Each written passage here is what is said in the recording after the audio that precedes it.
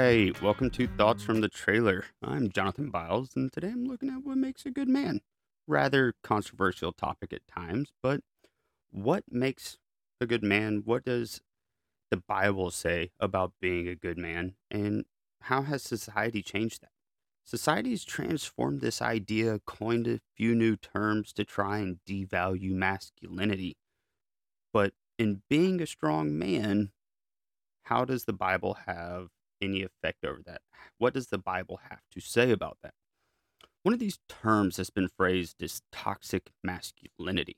If you look at Michael Salter, he states that this term originated in the 1980s and 1990s within academia, but really did not become too prevalent in normal society until the introduction of social media.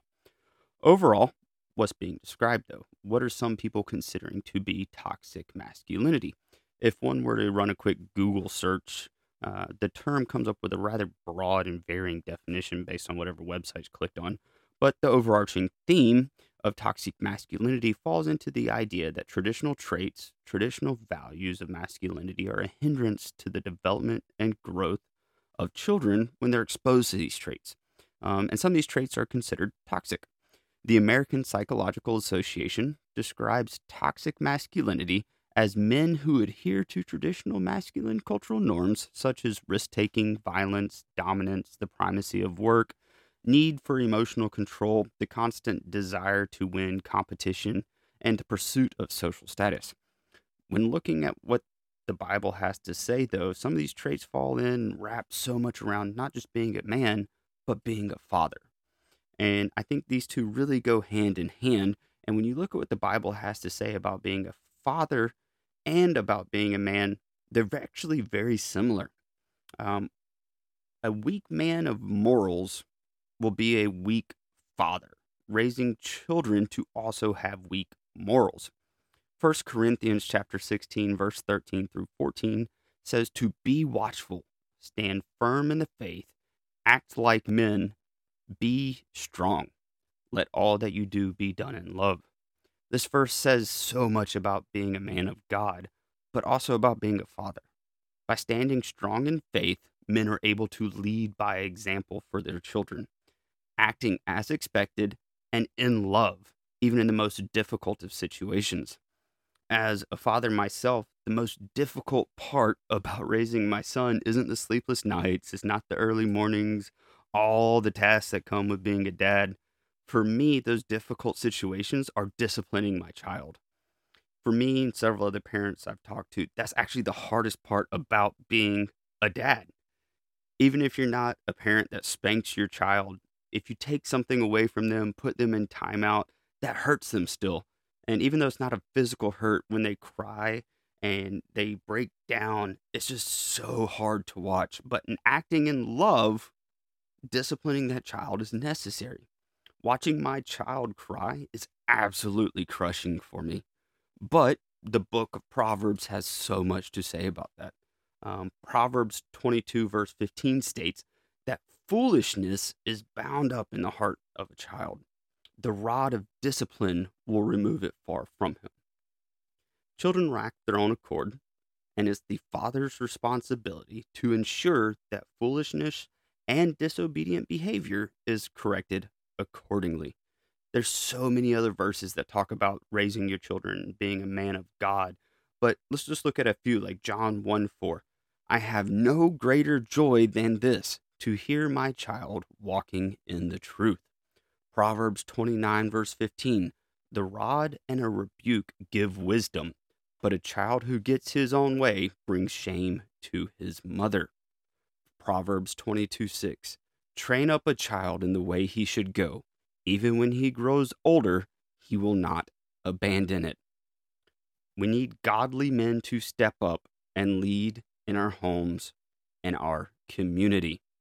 Now, stepping away from being a father, because there's so much that we could go into that, but let's look at taking lead in your home, taking lead in a community.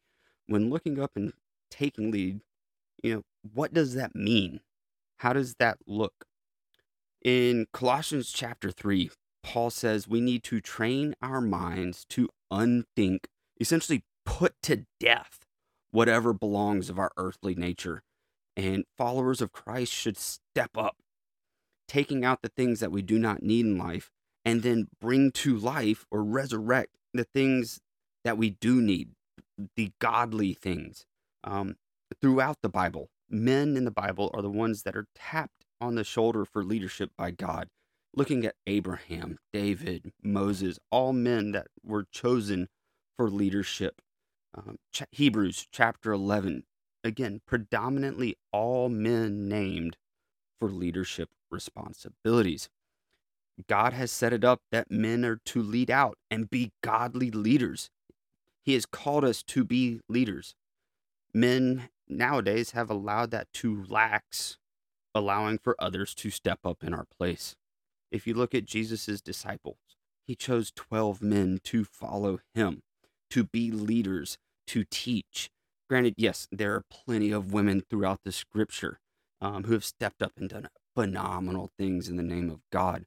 But overall, you see that time after time, God is tapping these men on the shoulder to lead.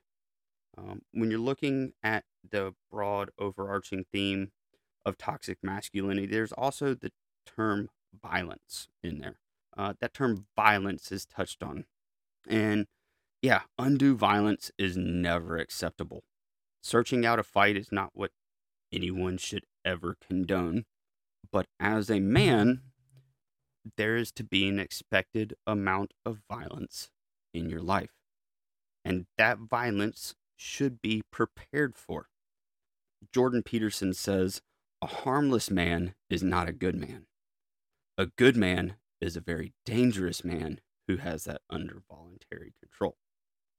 Unfortunately, violence is having to be a man and a good husband at times. If you're placed in a violent situation, no man is going to pat his wife on the back and be like, "You got this, honey. I'm rooting for you." No, it's his responsibility to handle the situation himself and to protect his family. Luke 22, verse 36 says, "And he said to them, But now whoever has a money belt is to take it along, likewise also a bag. And whoever has no sword is to sell his cloak and buy one." In conclusion, society is lacking strong, godly men. In order for men to follow the Bible and do as God has instructed, they must be prepared to stand up for their families and stand strong in their faith with God, leading their families, being the leaders among men, and guiding them in Christ, helping to build stronger relationships with God. Again, this is Jonathan Biles, and I appreciate you listening to Thoughts from the Trailer.